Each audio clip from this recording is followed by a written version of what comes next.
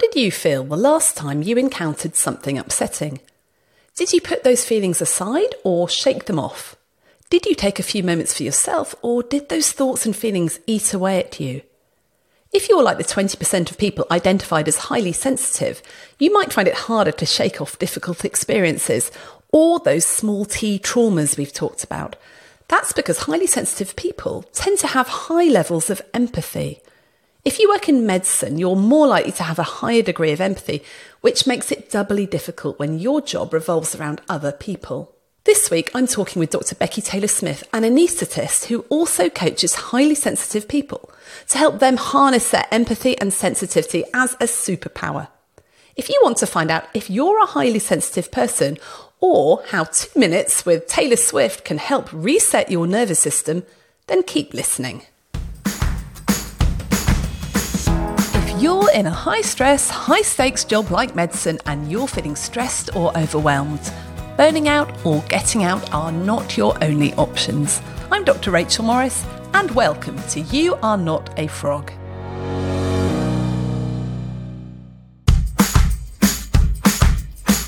Are you constantly stressed and thinking about work? Does your laptop come with you on holiday? Your to-do list have permanent residence in your brain, and your worry about how to handle the latest crisis wake you up in the small hours? Then it's time to get your life back, and that's exactly what our brand new online course will help you do.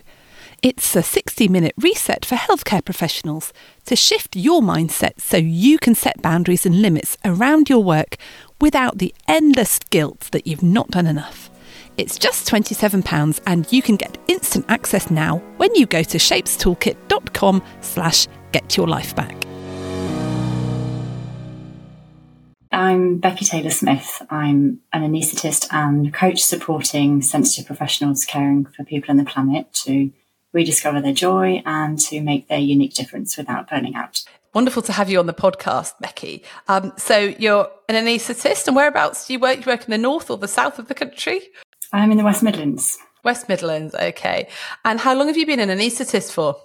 So I started my anaesthetic journey almost 12 years ago. And so, it's been on and off for that time, but fully in anaesthetics for 9 years. And you also coach people who are highly sensitive. So what's got you into that particular coaching speciality? Yeah, it was a bit of a journey, I suppose. When I'd been doing medicine for, I guess, almost a decade, I started to burn out. And that was, probably due to lots of other T traumas, losing a parent and the junior doctor strikes and all the unrest with that and various other things. And I had coaching, which was absolutely life-changing and changed a lot of the way I looked at things and the way that I did things. And so I trained as a coach to help other medical professionals to do life the way they wanted to do it. And in my coaching journey through being coached and doing my training, realised about this thing called high sensitivity, which I'd never really encountered before. And that gave me such a penny drop moment of, oh, wow, I think I might be a highly sensitive person. And funnily enough, a lot of my clients are actually highly sensitive people. And that's something that's just sort of happened organically. About 15 to 20% of the population are highly sensitive. I would probably hazard a guess that more people who work in healthcare are highly sensitive than in the general population because they're empaths and they are drawn to help people. And so a lot of my clients are highly sensitive and they're also kind of reluctant activists in a way, which is why I say I help people who help people and the planet. Highly sensitive people are so drawn to help injustice because they really feel it. And so they end up kind of getting involved in lots of other things and trying to help those things. And in the process, burning out often because our society isn't really geared towards highly sensitive people. And so I help people with a lot of strategies so that they can thrive in the current society that we live in. Do you think that being a highly sensitive person was a factor in the burnout that you experienced? I think most likely, yes, because I wasn't just working as a doctor. I was also drawn to do other things. So I was working in LGBT health inequalities. I was working on things to do with climate change and sustainability and anaesthesia. So I was taking on all of these other things. and also perhaps not looking after my energy in the way that I could do, knowing how I take on things. So some of the traits of being highly sensitive are things like being very conscientious and perfectionistic, which are traits we often see amongst medics and people in high stress professions, which means that you're trying to do things to such a high level and often, using a lot of your energy to do that. The other traits are things like being very empathic and taking on other people's emotions. And if you're the go-to person that people go to kind of offload, to tell you what's going on, you can end up not really having any boundaries in place and always sort of absorbing that energy or giving your energy out, which again can lead to burnout because you're not managing your energy in the best way. And those were definitely factors for me, I think, in terms of my own experience of burnout. When you say highly sensitive people, I guess that could be sort of read in two ways. One is like highly sensitive, like emotionally and empathic. Are you talking about sensory stuff as well, like highly sensitive to noise and other stimuli, or are we just mainly talking about highly sensitive to emotions and things like that? Yeah, absolutely. So I think that's a really common misconception that being highly sensitive means being too sensitive that everything's around and not having a thick enough skin. But actually the root of it is a sensory processing sensitivity. So, there is science that shows that even in higher mammals, there is an element of high sensitivity amongst some of them. And if anything, that had an evolutionary benefit. If you've got someone who is able to tell lots of different things and is processing lots of bits of information, if there's a subtle change in the environment, you can move away from it, you can do something about it. So people who are highly sensitive are often taking in so many more layers of sensation than maybe other people.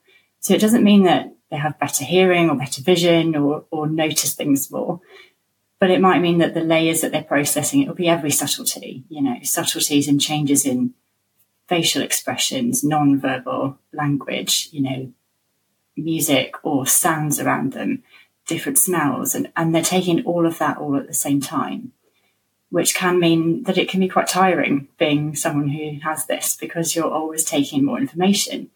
But it also means that it's a real gift because if we take my specialty, for example, being an anaesthetist, being able to take in lots of different bits of sensory information is really beneficial. You can be in theatre, hear a slight change in the sound of the ventilator and act on it. So it can be really beneficial, but at the same time, too much of it without the right things in place can mean that it can really affect you in negative ways as well. And as you're saying that, I'm thinking about neurodiversity as well. Is there an overlap between people who are highly sensitive and people who are neurodivergent? Is there, are you one or the other, or can you be both? Yeah, there's a definite neurodivergent aspect to high sensitivity. If we think about neurodivergence, it is processing the world slightly differently. It is having a different way of going about the world and how you experience it. So it definitely does come under neurodivergence. High sensitivity is not a diagnosis, as it were. It's just, it's a way that you experience the world. And there are some overlaps with other neurodivergences. So obviously we think about autism, there's a sensory processing sensitivity that goes along with that as well. So there's definitely some overlap with other neurodivergences. And do we know what causes high sensitivity? Is it genetic, or is it sort of a learned thing through what's happened in the past? Yeah, that's a really interesting question. The founding research on this was done by a lady called Elaine Aron.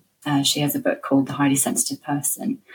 And in her research to write that book, she did study even twins, and there's some animal studies in there as well. You can see it on functional MRIs, things like increased mirror neurons, which increase the empathic tendencies of highly sensitive people. So there are definitely some neurobiological differences in highly sensitive people. It's not just something that's been learned through the way they've experienced childhood, or it's not just nurture, as it were. Now, how would you know if you were a highly sensitive person? What are the sort of signs or warning signs, as it were?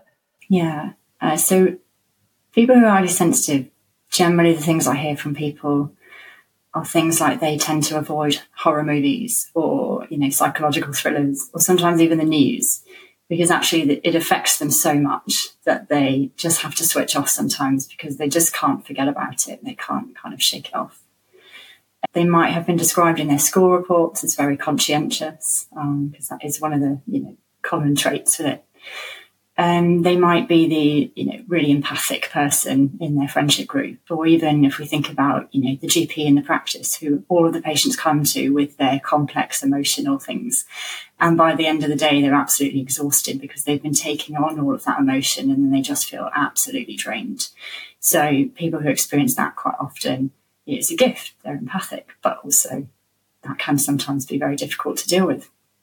And they might also find that they're very sensitive to, yes, as we said, external stimuli. So very bothered by noise, very bothered by, little things that other people wouldn't be bothered by necessarily, but the sound of someone chewing or an alarm going off, or, these things tend to get to them a bit more.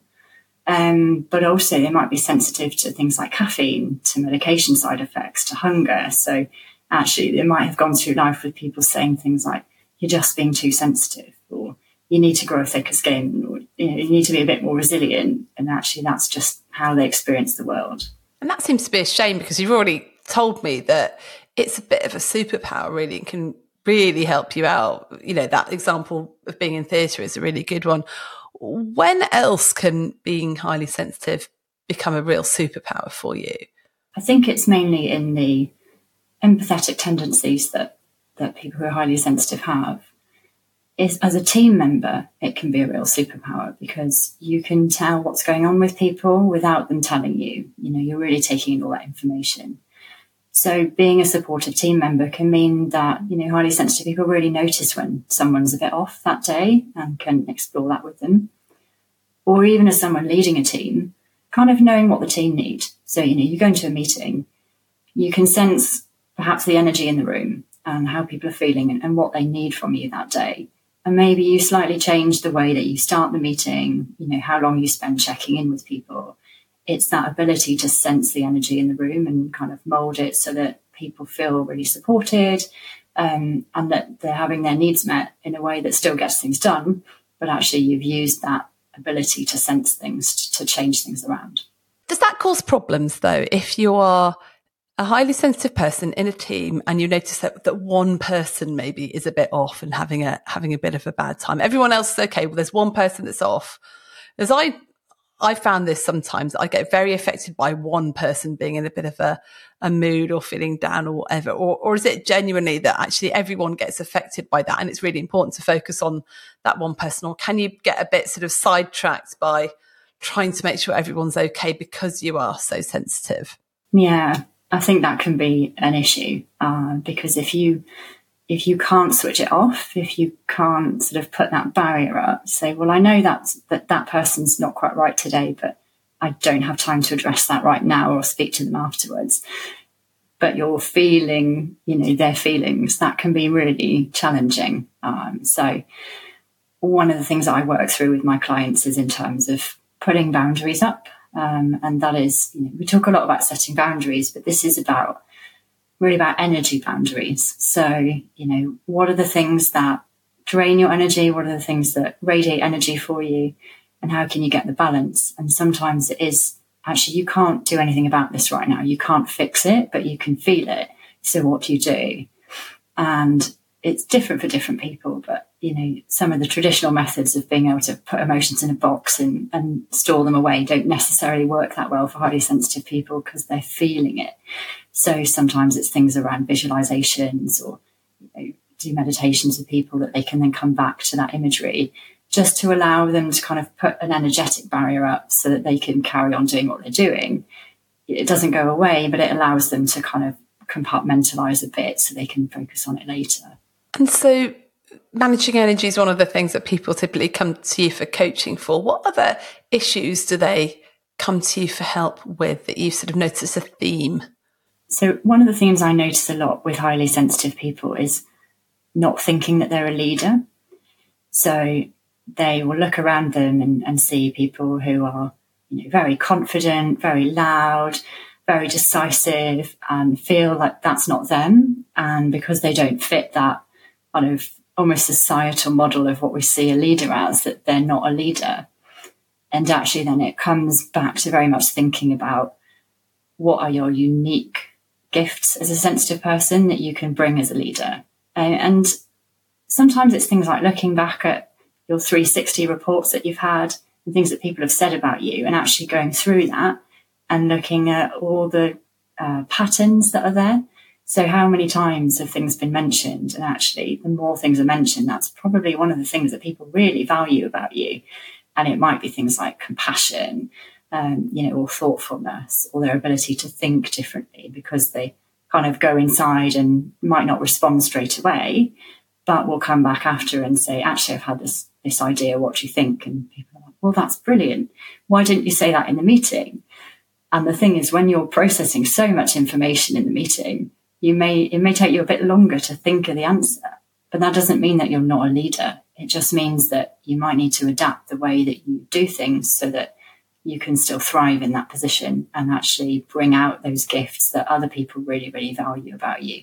And that makes me think, actually, I don't know if you've ever done the Enneagram personality profile. If you have, are you happy to share your number with us? I'm pretty sure it was an Enneagram 1. It's been a while, but I think it was a 1. Okay. Can't remember. That's a quiet specialist, is it? Or number 1, I think? I think so. Very much motivated by injustice is what I remember. Interesting. Because, yes, I just thinking of that as you're talking about the leadership, because I've heard it said that an Enneagram 9 make the best leader, and they are called the peacemakers. They are people that like everybody they can really sense when there's conflict in the room or when people aren't happy. And I have a friend who's a 9, and she could never watch a horror film, for example. And the empathy she has for people on the telly, even if they're cartoon characters, is amazing. So that's just got me sort of thinking about that. And it sounds there's quite a link then probably between introversion and extroversion as well. So if you look at the Myers-Briggs profile, an extrovert is nothing to do with how sociable you are, is it? An extrovert derives their energy from interacting with lots of people, and an introvert probably re-energizes by being on their own. Is that the sort of mode of energy that highly sensitive people often need to be on their own to re-energize? I guess so they're not getting stimulated they're not getting drained by everybody else around. Is that right? Yeah, absolutely. And about 70% of highly sensitive people are introverts as well. So it is one of those things where, how do you put in again, it comes down to boundaries, but time alone. If I think about one client who had a really, really busy schedule, lots of stuff going on all the time, and no time to actually let her nervous system just come back down to baseline. And one of the strategies that she came up with through coaching was blocking a free weekend every month. Now, that didn't require setting a boundary with anyone else necessarily. She just blocked that off in her calendar. And when people say, when are you next free? That weekend just doesn't come up. And it's like, well, my next free weekend is this month. But it meant that she could choose to fill it if she wanted to. But actually, she had that weekend free, that even if things are really, really busy, she then had, okay, I'll just get through to that weekend, and then I can just focus on replenishing my energy so I can get back to it then in the week. That sounds like pretty good advice for anybody, actually, doesn't it? Yeah. I'm an extrovert, but I increasingly are finding that I need time on my own to re-energize. So maybe it's just getting old. But I think this concept of managing our energy is really important, whether you're highly sensitive or not. Do the same things drain the energy from people who aren't highly sensitive as people who are highly sensitive? It's just that they maybe get drained more if you're highly sensitive, or there are some specific things that actually someone else would be re-energized by, whereas a highly sensitive person wouldn't at all, or they might even lose energy. Yeah, I think it is complex, and we're all on a spectrum of some kind, right? So while we say 15 to 20% of people are highly sensitive, about another 20% are moderately sensitive. So that's actually, quite a big proportion of the population who are probably bothered by sensory input to some extent, whether it's, they're drained a lot or little by it. So I think, as you say, that free weekend thing, it's important for everybody to think about how to manage their energy. And we're all drained by different things. I think one of the things for highly sensitive people that can be quite draining is this concept of hyperarousal, which essentially is where your nervous system kind of goes into overdrive in terms of your sympathetic nervous system when you're being watched, when you're doing something in front of people.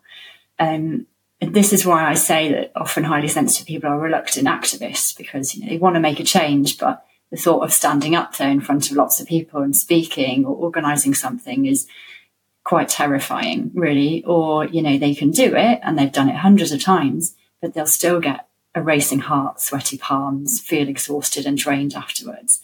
And so while a lot of people don't enjoy public speaking and might get drained by it, for a highly sensitive person, that actual physiological reaction to it on a prolonged scale might be more draining than someone who feels fear when they think about public speaking. But once they get into it, they're actually okay and it doesn't drain them as much. So I think we are all on the spectrum in terms of how we experience the world and the things that drain us to a certain extent. I get it. You're pushed for time, and with over 200 episodes, how do you know which is going to be the one that lifts you out of the saucepan and back to thriving at work? Never fear, the You Are Not a Frog podcast quiz is here. Find out if you're a super squirrel, brilliant badger or mighty mole, and I'll send you a personalised playlist with the top 5 episodes that will make the biggest difference to you. Discover your top of the hops, top 5 episodes, and leap into your happiest, thriving self again. Just go to youarenotafrog.com/quiz. So if we go back to energy management, what other advice do you give to people about how to manage your energy? And I think this is useful whether you are highly sensitive or not. But as someone who is highly sensitive, you've obviously looked into how you manage your own energy and help lots of clients do that. Are there any sort of universal principles that you would love people really to get a grip of? I think if we think of it in a kind of an ABC format in terms of managing energy, the first one is authenticity. So it's being true to yourself and the way that you experience the world, whether that's you're highly sensitive or you have another neurodivergence, or even if you're neurotypical. It takes a lot more energy to be like someone else than it does to just be yourself. And so thinking about what your unique gifts are, wherever you fall on that spectrum, and leaning into actually using your unique gifts rather than trying to be like someone else. And also things like looking at your values. So what are your values, and are you currently living in a way that is in keeping with those? And if you're doing a lot of things that don't reflect your values, that can be really draining of your energy as well, no matter where you fall on the spectrum of neurodivergence. If we then go on to the B aspect, then it's boundaries. And I'm particularly going to focus on energetic boundaries. But that is things like you could make a list about what are your energy drains in life at the moment, or who are your energy drains and who are your energy radiators. And, to give an example, that could be that actually, if you're that GP in the practice who everyone comes to with their complex emotional stuff, and by the end of the day, you feel drained, what are your energy radiators that even if you don't change the way that you run your clinic, that you can suddenly bring yourself back up, bring your battery up at the end of the day. And that could be going to a dance class and shaking it out and really just getting rid of some of that energy that you've absorbed. Or it could be blocking out the evening and going home and reading a book with a hot chocolate and a fluffy blanket. It's like, what are the things that help you to come back down? And that kind of brings me on to the C aspect, which is calming your nervous system. So I know you did a recent podcast on trauma and the importance of bringing our nervous system down when it's kind of up. And, when we see gazelles being chased by a lion, they shake it off afterwards. And a lot of the time we don't complete that energetic cycle and we just go from one thing to the next. And it's particularly important for highly sensitive people, but important for everyone, that you kind of complete that stress cycle and calm your nervous system. So what are the things that bring your nervous system back down to baseline? It could be spending time in nature, getting out even into the garden with your feet in the grass for 10 minutes. It could be meditation, it could be yoga, it could be kickboxing. What is it that actually just lets your nervous system kind of recalibrate and come back down, because you can't always be right up there.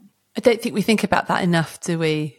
Nervous system coming down. It's interesting. I was just thinking about myself. I'm doing a lot of conference talks this week. I think I'm doing 5 over a couple of days. And I'm one of those weird people that absolutely love talking in front of a big crowd. In fact, the more the merrier. But it takes a lot out of you, and there's quite a lot of adrenaline going around. And I've got a couple of webinars in the evening as well. And as you were saying that, I was thinking, I'm having a week where I've got a lot of adrenaline going on, and I'm challenging myself. How am I letting my nervous system come down and reset in between? Because my natural inclination is just to come home, get on with a load of work, and then go off and do the next thing, rather than actually let it go into rest and digest. And there is that thing about, even just like you said, 10 minutes of taking a break or a bit of meditation can be really helpful. And sometimes I think, I've got to have a whole weekend off or a whole day off. But actually, it can just be a question of 5 minutes sitting quietly doing some grounded breathing, can't it? Yeah, absolutely. I'm a big fan of the toilet cubicle shake. So getting people to, if they've just gone through a really stressful situation at work or a conflict or something like that, to just go off to the loo and just shake from head to toe for 2 minutes in a toilet cubicle. And it might sound absolutely ridiculous, but honestly, if you haven't tried it, go and try it, because it really does change your state, because you're just getting some of that adrenaline out, and then you can go forth and do whatever you need to do, feeling a bit better, usually. The Taylor Swift shake it off, right? Absolutely. And I can imagine, because, seeing patients, you have to listen to a lot of really, really tricky stuff, and you absorb a lot of stuff. So, even just the shaking it off in between patients, because if you took everything around with you all the time, it's tough, isn't it? So it's calming your nervous system, boundaries, then authenticity. Do you think that most of us really know who we really are, what our unique gifts are, what our values are? Or do you find that when people come to you, they're pretty clueless? Usually pretty clueless. Generally, unless we've done some specific work on this, we're just moulded by, how we grew up, and then particularly in medicine, how we've been socialised to be through that career, which is quite unique. And often along the way, we lose that part of ourselves. And how many people in medicine or high stress professions say, I used to do this and I used to do that, but I don't do it anymore. And it is, we've lost that. And often, the joy of coaching people is helping them to rediscover those parts of themselves that they haven't uncovered for a while and actually is still there, and getting them to realise what their unique gifts are. And I think it does take a bit of work to do that. It doesn't just happen, but it's so worthwhile. It strikes me as well that if you do work out what your strengths are and what you used to enjoy doing, i.e. maybe some hobbies even, that's going to be really good for calming your nervous system down as well. So often we give up doing those things that we need to do to get better or just to feel better when we get too busy. And so we end up just doing the work, don't we? And not doing anything that gets us into that flow state that can really get us calm and feeling much, much better. So what other techniques or tips do you have for people that you work with that you find have been really effective? So other techniques are some preventative techniques that people can use. This is particularly for around absorbing energy. So it's things like, again, going back to that example of the GP in the clinic, but even if you work in a hospital, we don't always have a choice. Well, we do have a choice about which specialty we go into, but as you say, you don't always know who you are when you've chosen that specialty and what works best for you. So sometimes it's about, you're going to have a really busy time, or you're going to see something that's potentially traumatic. How do you prevent that from really affecting you too much? And sometimes that's putting in some visualizations or energetic boundaries. So a favorite of mine is kind of, just closing your eyes. This can be for 30 seconds and just imagining yourself with roots coming down through the ground, grounding you, maybe an orb of light coming around, just protecting you. And these are things that you imagine, your brain doesn't really know the difference between imagining and reality. So actually doing these things for even 30 seconds can really help you to just put that energetic barrier in where you can feel a bit more protected. And if anything, it just makes you more aware as you're going into it, because you've had those 30 seconds to just think about it, to ground yourself again, and just help you not to absorb quite as much. It's most effective when you then combine it with something after the event as well, whether that is the kind of the shaking it off, or, spending a bit longer washing your hands, where you're kind of almost energetically washing away what you've just seen or taken on, but just doing something to kind of complete that cycle again. That sounds like a ritual to me, a lovely sort of, yes, protecting myself at the beginning and then like shaking it off afterwards, and to keep your energy sorted. I mean, how do you spot when your energy is starting to go? Yeah, that's a really good question. And that is some work that I do with my clients, because we don't always spot it. And so it is really about awareness and being aware of your triggers. So if you know what your triggers are for depleting your battery for sensory overwhelm, you already know that you need to watch out for it.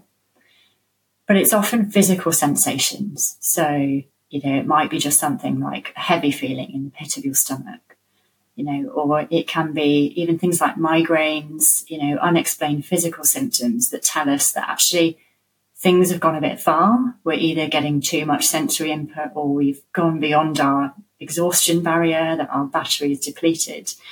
It's even something you can do if you tend to have a lot of migraines or a lot of unexplained symptoms, is make a bit of a diary and start to notice when these come up and see what the patterns were for it. And sometimes there will be patterns. You think, oh, okay, that happened and then that happened. And it can be emotional things, or it can just be, it was a really sunny day and actually the bright light triggered a migraine. And that's a sensory input. So then you know what to do about it. Because if you've figured out a pattern, then you can start thinking, okay, I really need to not go out without my polarized sunglasses on a sunny morning, or I really need to put in some boundaries around my energy because that was an energy problem. Even to the point of, you might go to a party and it's brilliant. You're having so much fun. You're seeing people you haven't seen in ages, but you stay a bit too long beyond the point where it was fun. And the next day you have an energy hangover where you didn't drink much, so you don't really know why you feel so rubbish, but actually you've got a headache, you feel a bit sluggish. And that could be just that there was too much sensory input for too long. And actually maybe leaving an hour earlier would have been a good time without the energy hangover after. Gosh, it's interesting, that concept of an energy hangover. I had one of those the other day. I hadn't drunk anything at all and I felt really hungover.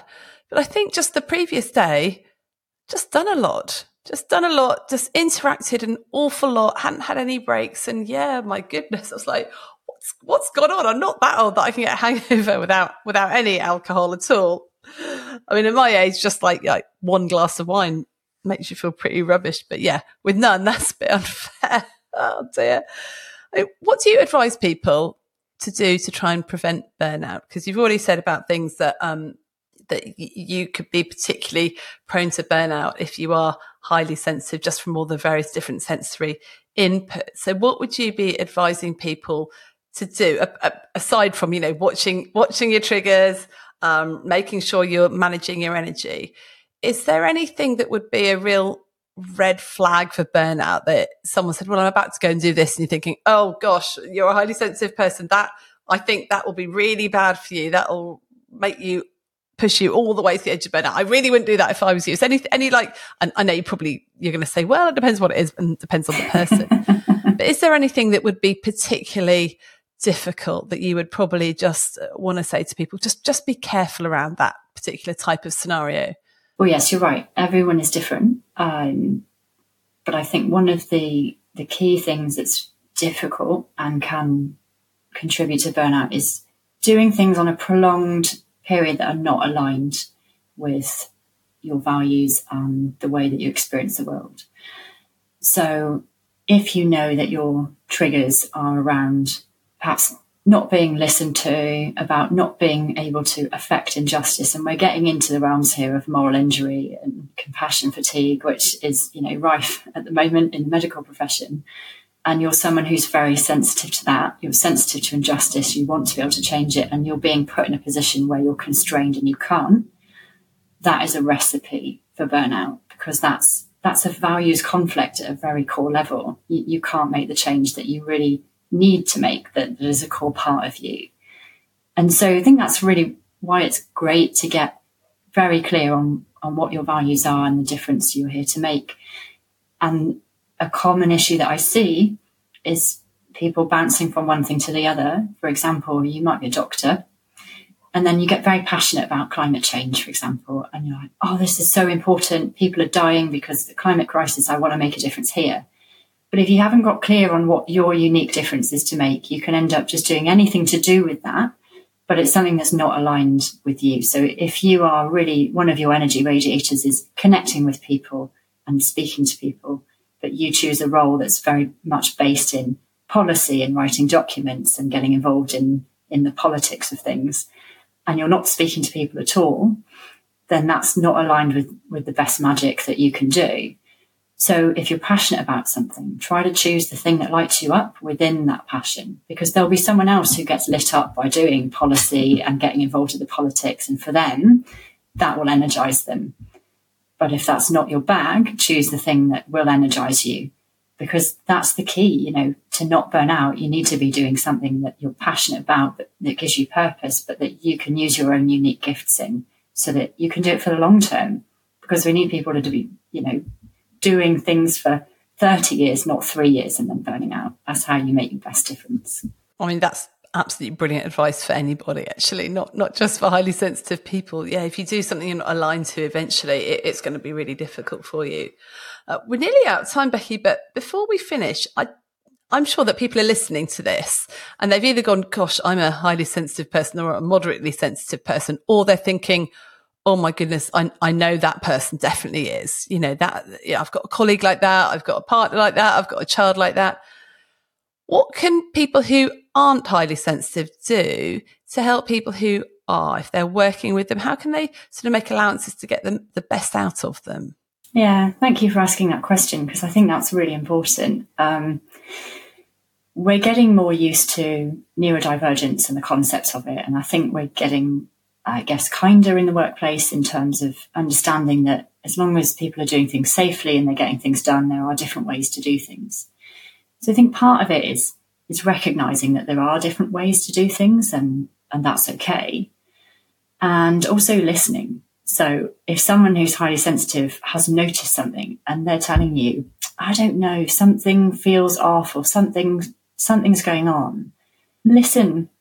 Try not to dismiss and say, well, I think you're just being oversensitive. It's fine, because actually they may be seeing something that you're not seeing, and listening to them will help validate that. And then you can move forward on how to actually take action. And the other thing is, where we touched upon in meetings where highly sensitive people are taking lots of information, they may not always in the moment come up with things. So it's always giving them time after to approach you about things. Or if you particularly want their input, to tell them before the meeting, hey, I'd really like your input on this. Could you have a think about it before the meeting? And then, tell us what you think. So it's just giving them that forewarning. And people who are highly sensitive can do this themselves as well. You don't have to go around telling people, hey, I'm highly sensitive, but you can just ask for these adjustments and take some responsibility for your experience, in terms of, you can go to your manager and say, if you want my opinion on something, could you ask me ahead of that meeting, and I'll look at it for you and I'll tell you. So as well, if you're supporting highly sensitive people, being receptive to those adjustments that they're asking for, and trying it out. And actually you might get better out of them than just trying to do things the usual way. You did just say, when you're listening to them, don't dismiss the fact, don't say, oh, you're just being oversensitive about that thing. Are highly sensitive people sometimes a bit oversensitive and reading stuff where there is nothing? That's a difficult one to answer, I think. Not true. I'm really intrigued by this. I guess the answer is it depends, right? It does depend. And of course, it always depends as well on people's experience of things like trauma as well. You know, if you're highly sensitive and you've experienced something that other people wouldn't see as traumatic, you might experience it as a trauma, which will then make you hypervigilant to that happening again. So it does depend a bit on the situation. And I suppose that where it comes into listening to them. It doesn't mean that you have to do what they said, but it's that, I guess, helping them feel heard. And then when there is something that really is a threat in the future, even if this one isn't, they will still come to you and tell you about it, rather than feeling like, well, nobody's listening anyway. And so, you know, they don't come to you next time. So I think that's probably where it's most important. Yeah, and there's always some discernment there, isn't there, about, I'll listen and then get curious and ask more questions. And the problems come when we're not asking the questions and we're not listening 100%. So what tips have you got? If you had to sort of come up with 3 top tips for people who would identify as highly or moderately sensitive to be able to navigate the life of work with a bit more grace and ease and joy, what would it be? So my first top tip would be, it takes much less energy to be yourself than to be like somebody else. So really do reflect on what your unique gifts are, because it's much more easeful to lean into those than to try to be like somebody else. So I would really emphasize that point. Secondly, you know, your energy is finite. So get really clear on what your energy drains and radiators are, what your triggers are for sensory overwhelm, and make sure that you're calming your nervous system on a regular basis. And that's for everybody. But you just might need to do it more often as a highly sensitive person. And being unapologetic about that, really, and just saying, well, this is what I need, and then you'll get the best out of me. So, you know, explaining that if you need to. And then thirdly, if you think you're highly sensitive or you have people in your life who are highly sensitive, go and find out more information about it. So I'd recommend Elaine Aron's book, The Highly Sensitive Person. If you want to get clearer on kind of what your unique gifts are, then coaching is really great for that. And I would say seek out a coach who gets it. There's lots of free coaching around, but the benefit of choosing your coach is that you can choose someone who will have the right tools for you, as someone who, in a way, experiences the world differently to most people, so that you get the most out of it. Right. I was just about to ask you about resources, actually. So there's that book. Is there any particular podcasts or videos that you've come across that talk about this anymore? So there are lots of articles out there about highly sensitive people. There are lots of articles out there about non-stereotypical autism and, you know, where the overlaps might happen in terms of, you know, sensory overwhelm and things like that. I know you had Matthew Bellringer on the podcast earlier in the year, so he talks a bit about high sensitivity as well. He's got a podcast as well. So there's lots out there. It's just finding the things that resonate with you. That's great. And of course, Becky, you offer coaching yourself. So if people wanted to get hold of you and find out more about what you do, how can they get hold of you? So I'm on LinkedIn, or you can check out my website. It's bts-coaching.co.uk. And I've got a free guide for listeners for the podcast if you want to delve a bit more into high sensitivity and showing up as you. So that would be on bts-coaching.co.uk/Janaf. Wonderful. So we'll put all those links in the show notes. Becky, it's been really wonderful having you with us today. Thank you so much for being here. And I'm sure it's going to be really eye-opening for lots of people. And I think those tips that you gave, they totally apply to everyone, actually. Be authentic, get clear on your energy drains and radiators, calm your nervous system down, and be unapologetic about that. And the key to all of that is setting boundaries, isn't it? Because unless you start setting boundaries, you can't do any of that, can you? So really, really important stuff. So thank you so much for being with us, and we'll speak again soon. Thank you. Thank you. Thanks for listening. Don't forget, we provide a self-coaching CPD workbook for every episode. You can sign up for it via the link in the show notes. And if this episode was helpful, then please share it with a friend. Get in touch with any comments or suggestions at hello@youarnotafrog.com. I love to hear from you. And finally, if you're enjoying the podcast, please rate it and leave a review wherever you're listening. It really helps. Bye for now.